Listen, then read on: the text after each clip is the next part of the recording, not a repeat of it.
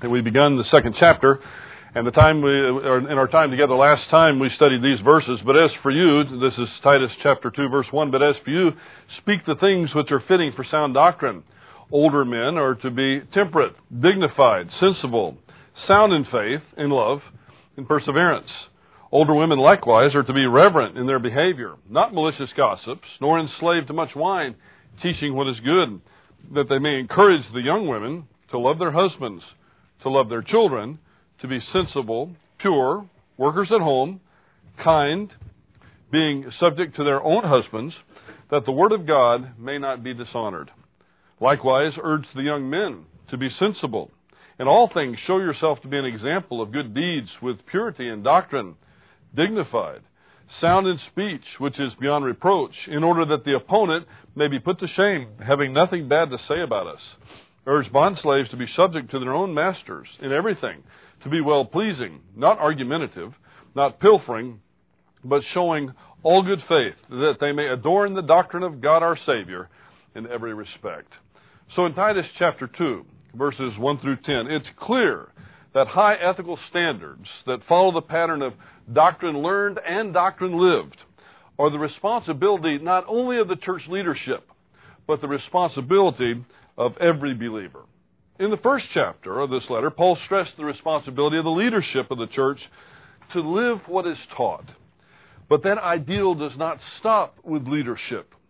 The highest of ethical standards are mandated by all those, or for all those, who go by the name of Christian. As we move on to the rest of the chapter, Paul will now give a validation for the instruction that he's given so far. He's given some pretty strong instruction. A pretty high ethical moral standard has been set. This is an ideal that is a responsibility of all of us, and now we find out why Paul would be so bold in calling us to that particular behavior. Why in the world would he do that? Well, it starts this way. For the grace of God has appeared, bringing salvation to all men. This last Sunday, Dr. Leitner spoke about grace and the motivation of grace, the motivation that grace gives us to behave in a certain way. And while he didn't use this passage, this is one of those that he certainly could have used. We are called upon to behave in this way that Paul outlines in chapter 2, verses 1 through 10, because the grace of God has appeared to all, bringing salvation to all men. The first little word is important in this sentence, in verse 11, the word for.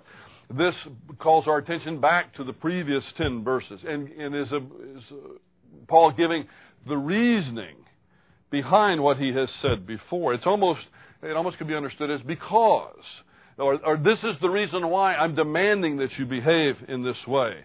This word for introduces Paul's full theological reason for requiring the conduct in verses 1 through 10, and why that conduct harmonizes with sound doctrine, which is what he told Titus to preach in verse 1. But as for you, speak the things which are fitting for sound doctrine. All of this goes together.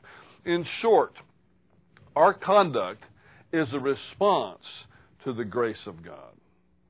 God has manifested His grace, in His most simplest terms, unmerited favor, both in Jesus Christ and in the gospel. And this has resulted in two things: the possibility of salvation for all, and actual salvation for all who believe in Jesus Christ. Now, we should be able to stop right there. If we were objective in our thinking, we should be able to stop right there, and that should be enough motivation for us right there to live our lives every single day, every single second of our lives, sold out for Jesus Christ, because He had grace upon us. If we understand what grace is, I think there were a few men in the Scriptures that understood what grace was very well. We think about David.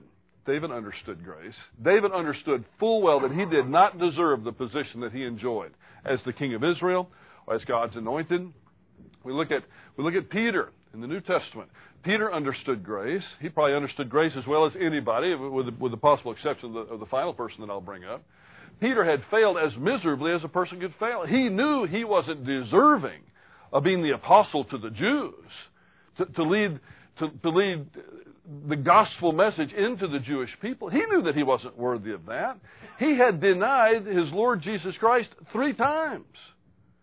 He had fought like a warrior when Jesus Christ is being arrested.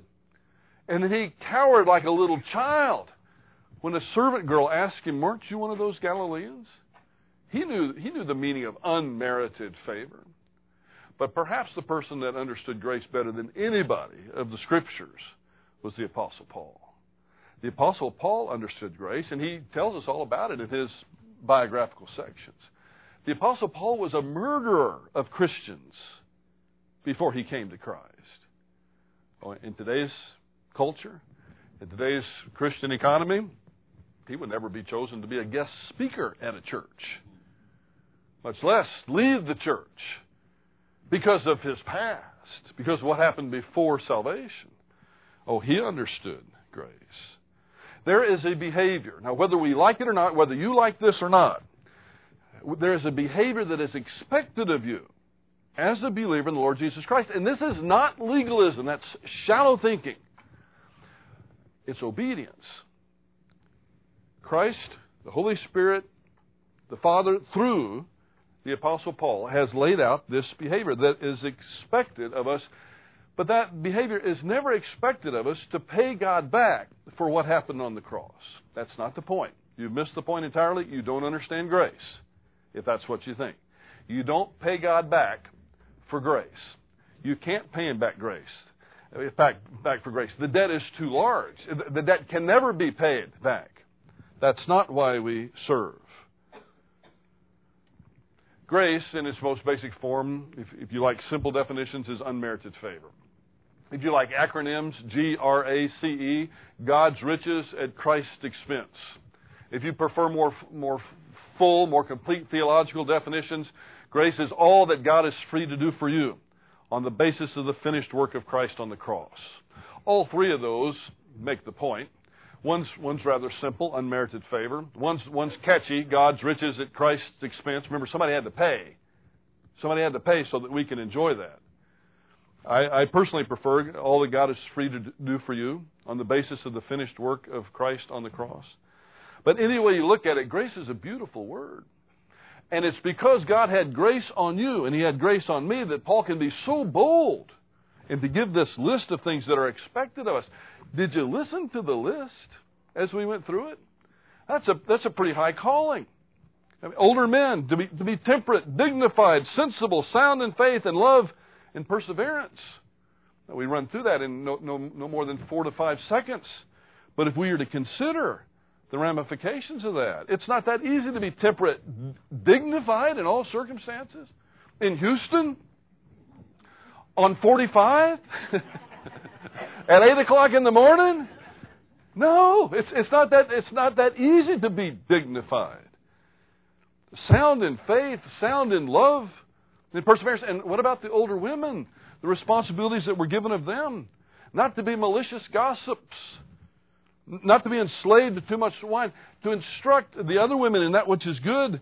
Encouraging women to love their husband, to love their children. To be sensible.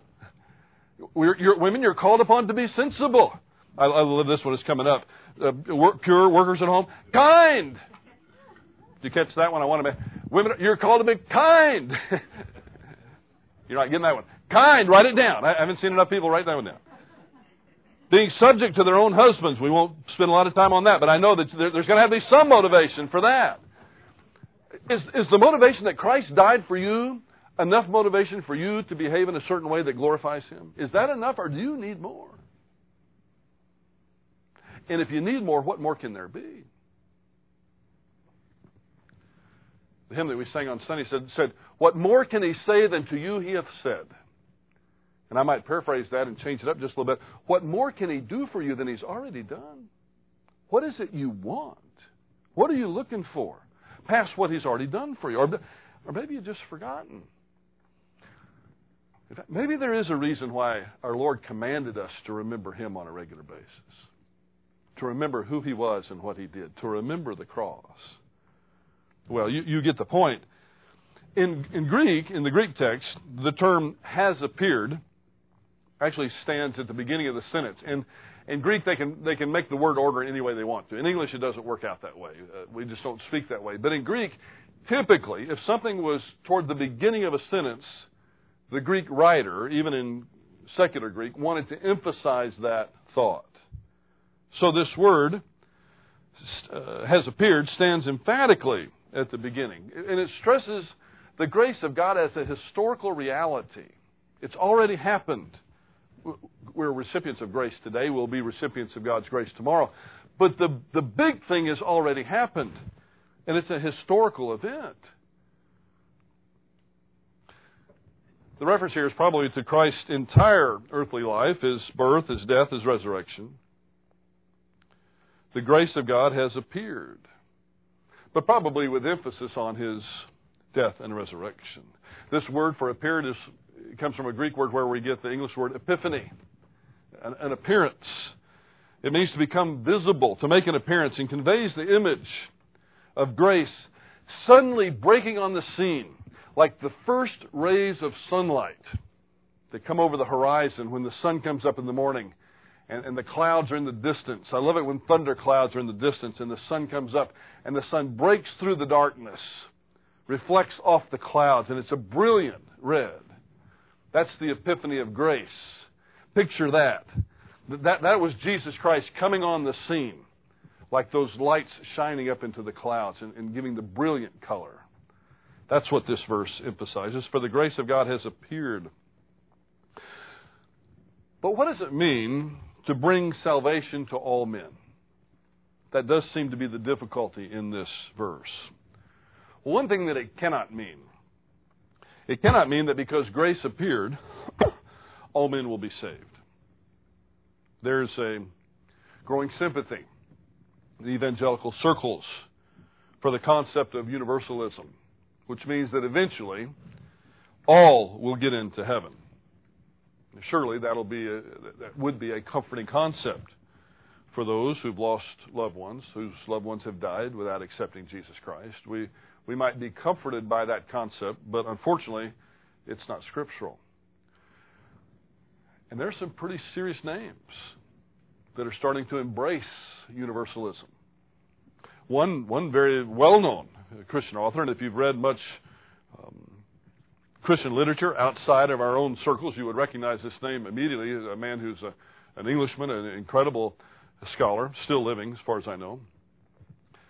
He believes that after one dies, before they ever go to hell, if they're an unbeliever, before they ever go to hell, that Christ comes to them and says, hey, listen, would you like to reconsider?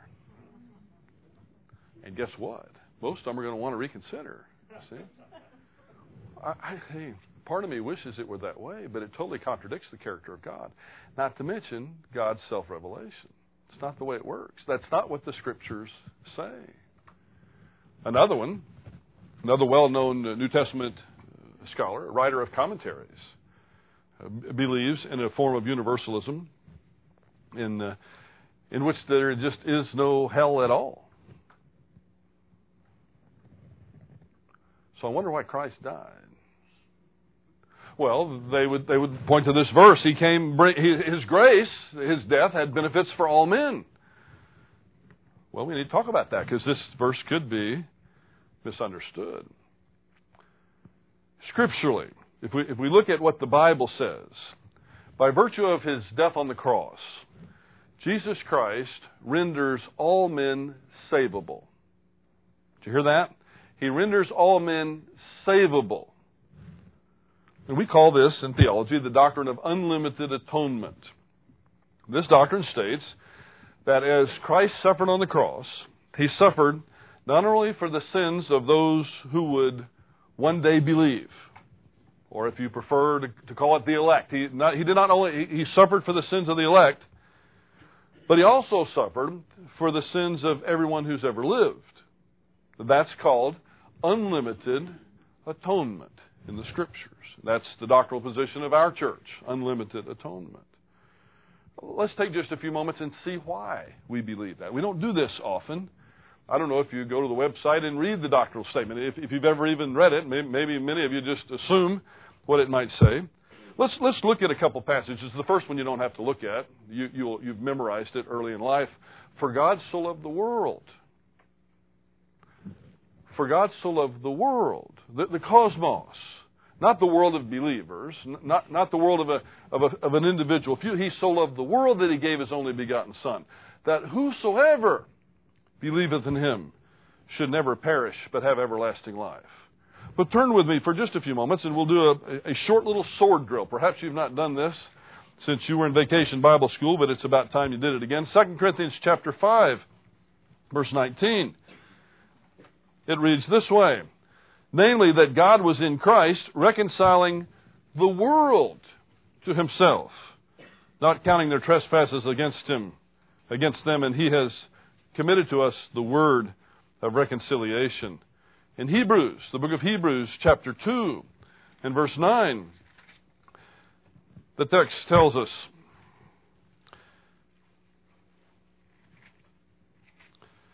but we do see Him who has been made for a little while lower than the angels, namely Jesus, because of the suffering of death, crowned with glory and honor, that by the grace of God He might taste death. You see what the text says? For everyone. We don't just pull these doctrines from out from underneath our hat. There are verses that tell us that Christ died to make all men savable. Well, let's look at 1 John chapter 2. This is perhaps one of the strongest passages. He's the propitiation for our sins, and not for ours alone, but for the whole world, John says. He's the satisfaction for our sins. And John says, but not for ours alone, but for the sins of the whole world. Now, there's someone that would have you understand that is the world of the elect, the world of those who would believe. But that's not what it says.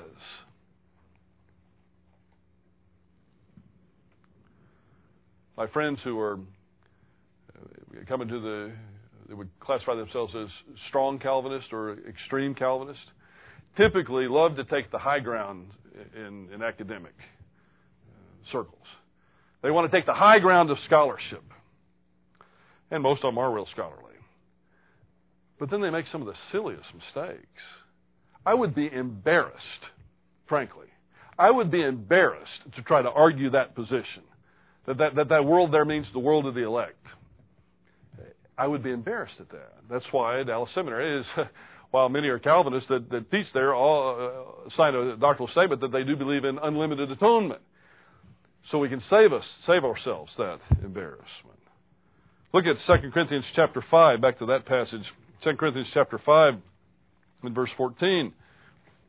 If you're inclined to write things down, these are passages that you might want to write down.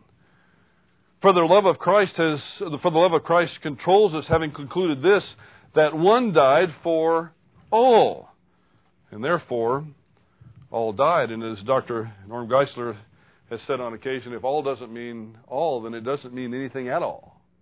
You know, the words either mean what they say, or let's skip it altogether. Why bother? Well, there are other passages that we don't have time to cover tonight, but 1 Timothy chapter 2, verse 6, Titus chapter 2:11, our passage here, Romans chapter 5, verse 6. But I think that you get the point. So where in the world would people get the idea that Christ died only for those who would eventually believe? Or, to put it another way, would die only for the elect? Well, there are a number of passages that emphasize that Christ died for a particular group of people, and not necessarily for everyone. There are passages that could be taken that way, and I want you to know what they are. As a good shepherd, Christ laid down His life for the sheep. We've already studied that in John chapter 10, verse 15. He died for the sheep. That's a particular group. That's not the whole world. Not everyone's included in the flock. Christ gave His life for the church, Acts 28, Ephesians 5. Well, that's the church. So, wait a minute, does the Bible contradict itself in the scope of just these few verses? He died for the elect. That's according to Romans chapter 8, verses 32 through 33. Therefore, in one sense, the object of God's love are particular. There's a particular group. It's very clear from the Scriptures, like Romans 1:7, Romans 8, Romans 9, Colossians 3, 1 Thessalonians 1, and 2 Thessalonians 2. I'm so glad we were finished with Thessalonians. I always have a hard time. 2 Thessalonians chapter 2, that God doesn't love everyone with the same love. That's clear. Let me see if I can illustrate this way. If we were to make this big circle representative of the state of Texas, and we were to make this little circle down here the city of Houston, and we were to say that everybody in the big circle is a Texan. By that, you should, if you know your geography. That's true. I know this is not a good map, but that's a true statement. So it's not a trick question. Somebody looking like, I don't think I'm answered that yet. Not really sure where he's going with this. It's not hard. This is supposed to be real easy. We're taking a hard concept and we're going to make it easy. What about Houston? If we say everyone that's a resident of Houston is a Texan, at least theoretically. Yeah, that's a legitimate citizen of Houston is a Texan. Are those two things contradictory? No. Everybody that is inside the boundaries of the state of Texas is a Texan, but also everybody that's in Houston is also a Texan. They're not contradictory. They're complementary. So yes, Christ died for a particular group. Of course he did. The Scriptures tell us that he did. But also, yes, he also died for a very general group. They are not contradictory. The Scriptures affirm both. Let me put it to you this way. If we were to say Christ died for all who are in Texas, is it a contradiction then to say that Christ died for all who are in Houston? No. But if we said, now watch, this is the mistake that's made theologically. If we said that Christ died only for the people in Houston, then it would be a contradiction to say that Christ died for all the people in Texas. But those passages don't say that. They emphasize the fact that Christ died for his sheep. And the reality is that if you don't accept the free gift of salvation, you don't accept the benefits of his death, then you're being foolish, and his death doesn't have the full benefit that it should have for you. But that doesn't mean that he didn't make the sacrifice. Here's where we need to be careful theologically, and I hope that you came tonight with a mind that wanted to learn some theology. Just because Christ died for all, just because he paid the penalty for all sinners on the cross, it does not follow that all are saved. Have you ever thought about that? Have you ever turned off the TV long enough to think about some theological issues? If Christ died for all, then why aren't all saved? It's a legitimate question. And some of these well-known scholars are starting to take a little different view than they used to. Well, if Christ died for all, then all must be saved. In fact, that's why strong Calvinists despise the doctrine of unlimited atonement, because they say it has to lead to universalism. Well, maybe not so fast. Listen to the words of Louis Berry Schaeffer. It is confidently held by all Calvinists that the elect will, in God's time and way, everyone be saved. So far, understand it? The elect will, everyone be saved. And that the unregenerate believe only as they are enabled by the Spirit of God. You follow that? We can't come to Christ unless the Holy Spirit enables us to do that. But the question here is whether the sacrifice of Christ is the only divine instrumentality whereby God actually saves the elect, or whether that sacrifice is a divine work finished, indeed, with regard to its scope and purpose, which renders all men savable, but applied in sovereign grace by the Word of God and the Holy Spirit only when the individual believes. Certainly, Christ's death of itself forgives no sinner, nor does it render unnecessary the regenerating work of the Holy Spirit. Now, that was written back in 1948, and he wrote in sentences that are probably too long for our soundbite culture today. But what he's saying is that the death of Christ on the cross saves no one until the individual accepts that payment for themselves. He died to make salvation possible for all. But that death is of little benefit to you until you receive it. Now, that's twice I've used the word full benefit and limited benefit. Let me explain what I mean by that.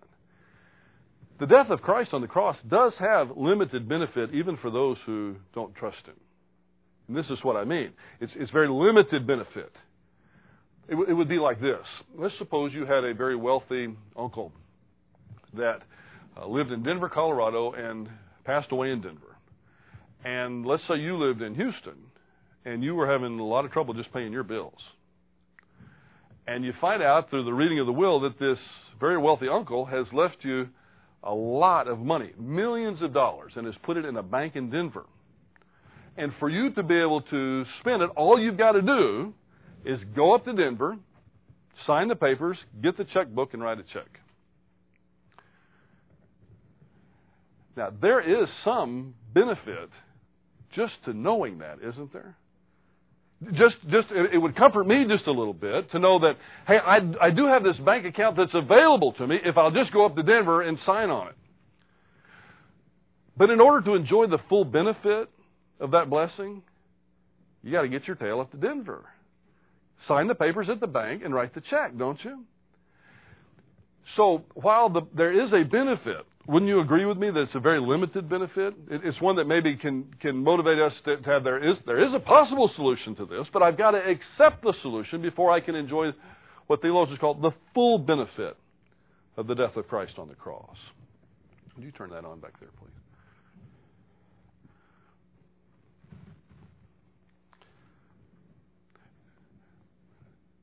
If we take a careful look at the Scriptures, we could break this down this way. All men are born condemned because of Adam's sin that is transmitted to us. That's Romans chapter 5.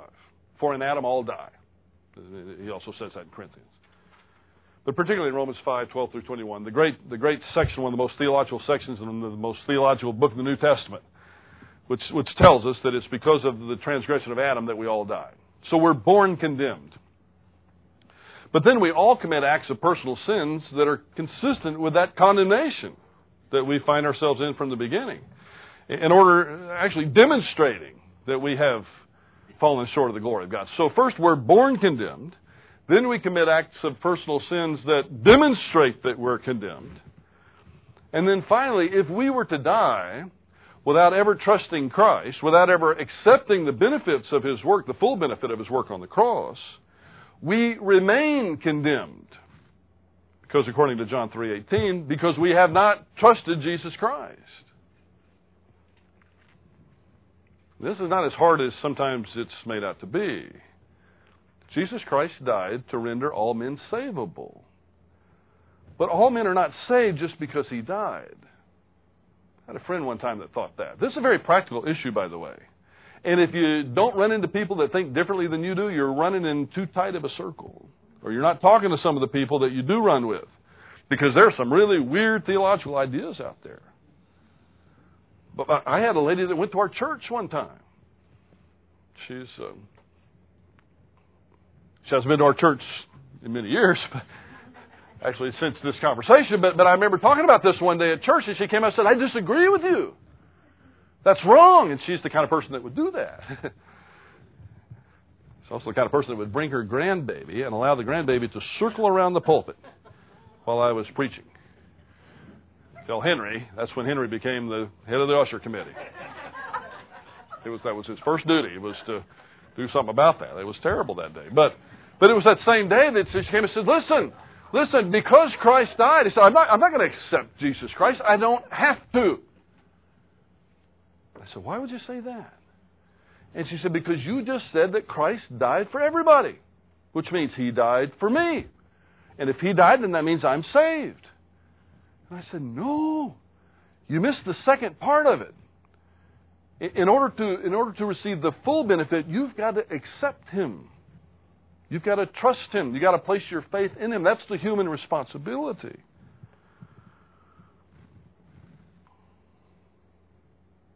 The eternal penalty for sin, then, has been taken care of.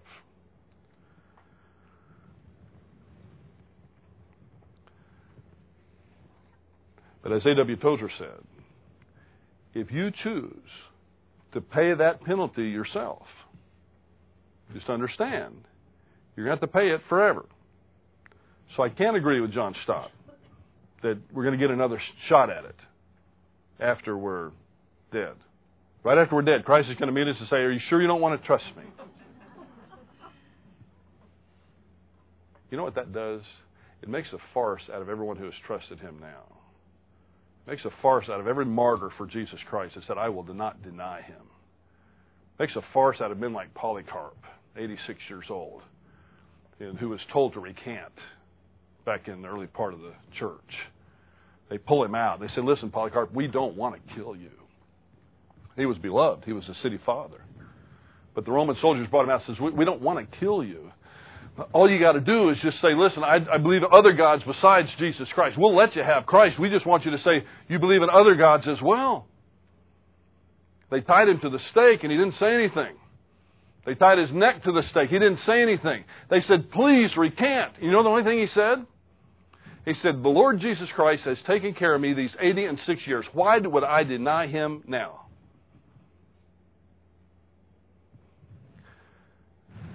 You know, we might kick dirt on and ignore and disrespect our veterans that have fought for us, that come home. Lord Jesus Christ doesn't do that. Remember what he does with Stephen? It's the only time in Scriptures that I know of that it says this. He stood. Stephen looked up and saw Jesus Christ standing at the right hand of the Father, not seated. So the concept is this, that the eternal penalty for sin has been taken care of. But one has to receive that gift in order to appreciate the benefits. There is one other issue, though. And that is the question, if Christ paid the penalty for sin on the cross, then what's this deal with 1 John 1:9? What are we doing confessing sin? And you see why people might say that. If Christ paid the penalty for sin, then why is sin still an issue? Sin shouldn't be an issue anymore. You've even heard it said, Louis Sperry Chafer said it one time, the issue is not sin anymore, the issue is Christ. Amen to that, absolutely. But it doesn't mean that sin is not an issue anymore. That would be foolish. Paul wasted a lot of time in the book of Romans explaining the whole situation if sin is no longer an issue. Well, what about believers who commit acts of personal sin after salvation? Yes, the penalty has been paid. You'll never pay it. You walk out of this room tonight and you unmercifully malign someone. Well, you're not going to go to hell for that if you've trusted Jesus Christ, and thank God for it. I mean, seriously. But you will lose that close, intimate, personal fellowship you have with God. And why would you? Because even though God's righteousness and justice has been satisfied by the death of Christ on the cross, He's still holy. And you're going to lose a temporal fellowship, and that's the subject of 1 John. And that's why we've been given a remedy for believers. If we confess our sins, He's faithful and just to forgive us our sins and to cleanse us from all unrighteousness. I'm so appreciative that Dr. Leitner said Sunday morning, please don't use that as a salvation verse. That's a verse for believers. In context, it's a verse for believers. I need to wrap this up, so let me just say this. In order to be eternally saved, there's but one condition, that's faith. That's how we receive the gift. For a believer, in order to be restored to fellowship, there's but one condition that's given, and that's confession, or acknowledging of the sin. But it's all undeserved, and that's the point. That's where we need to get back to as we close up this lesson. The point is that it's all undeserved. We didn't deserve salvation in the first place. You really think you deserved somehow for Christ to go to the cross and suffer in the way that He suffered for you? I hope not. Because if you do, you don't understand the first thing about grace. But let me challenge you even further. And this may challenge you. Do you think you deserved it a little bit more than the next person did? Well, maybe, let me ask you this. Do you think you deserved to be saved a little bit more than Adolf Hitler did? I mean, after all, look at what he did. Pol Pot. If you want to go for the record, Joseph Stalin. 40 million of his own people. 5 million Ukrainians in one winter. A louse of a person. Horrible person. Weren't we just a little bit closer to salvation than Joseph Stalin was before we came to Christ? Well, those that are shaking your head no understand grace, because no, we weren't. We were just as abominable to God as Joseph Stalin was. Or you fill in the blank of who you think the worst person in the world was, and then put your name right beside theirs. That's grace. It's undeserved. It's God's riches at Christ's expense. It's all that God is free to do for you on the basis of the finished work of Christ on the cross. Now, let me summarize by saying this. We already studied in 1 Timothy chapter 2. God desires all men to be saved. That's what He wants. That's His desired will. So if that's going to be a possibility, then He has to render all men savable, or the statement that He desires all men to be saved is a farce. If it's an impossibility, then it's a farce. Or God's not capable of doing what it is that He sets out to do, and that would be a blasphemy. So if God desires all men to be saved, but yet not all are saved, we have to assume, and I think it's reasonable to assume, that some reject the free offer. And God's a gentleman enough that He allows you to choose for Him or against Him.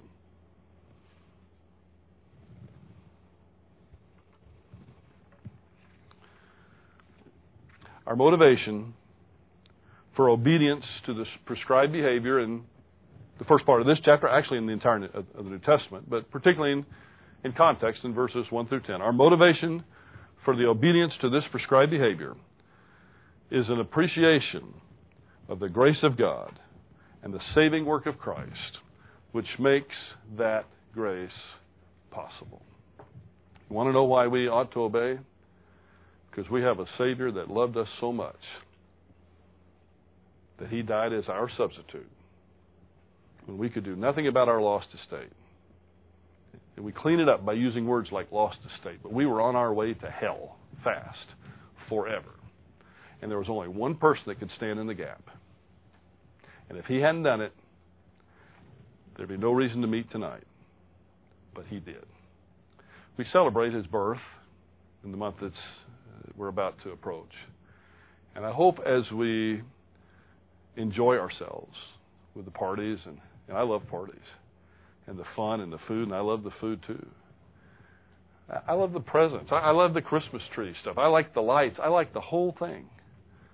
But I hope as we enjoy that we'll keep the grace of God right straight in front of us. And if you do that, then you're going to have a great time as we celebrate His birth.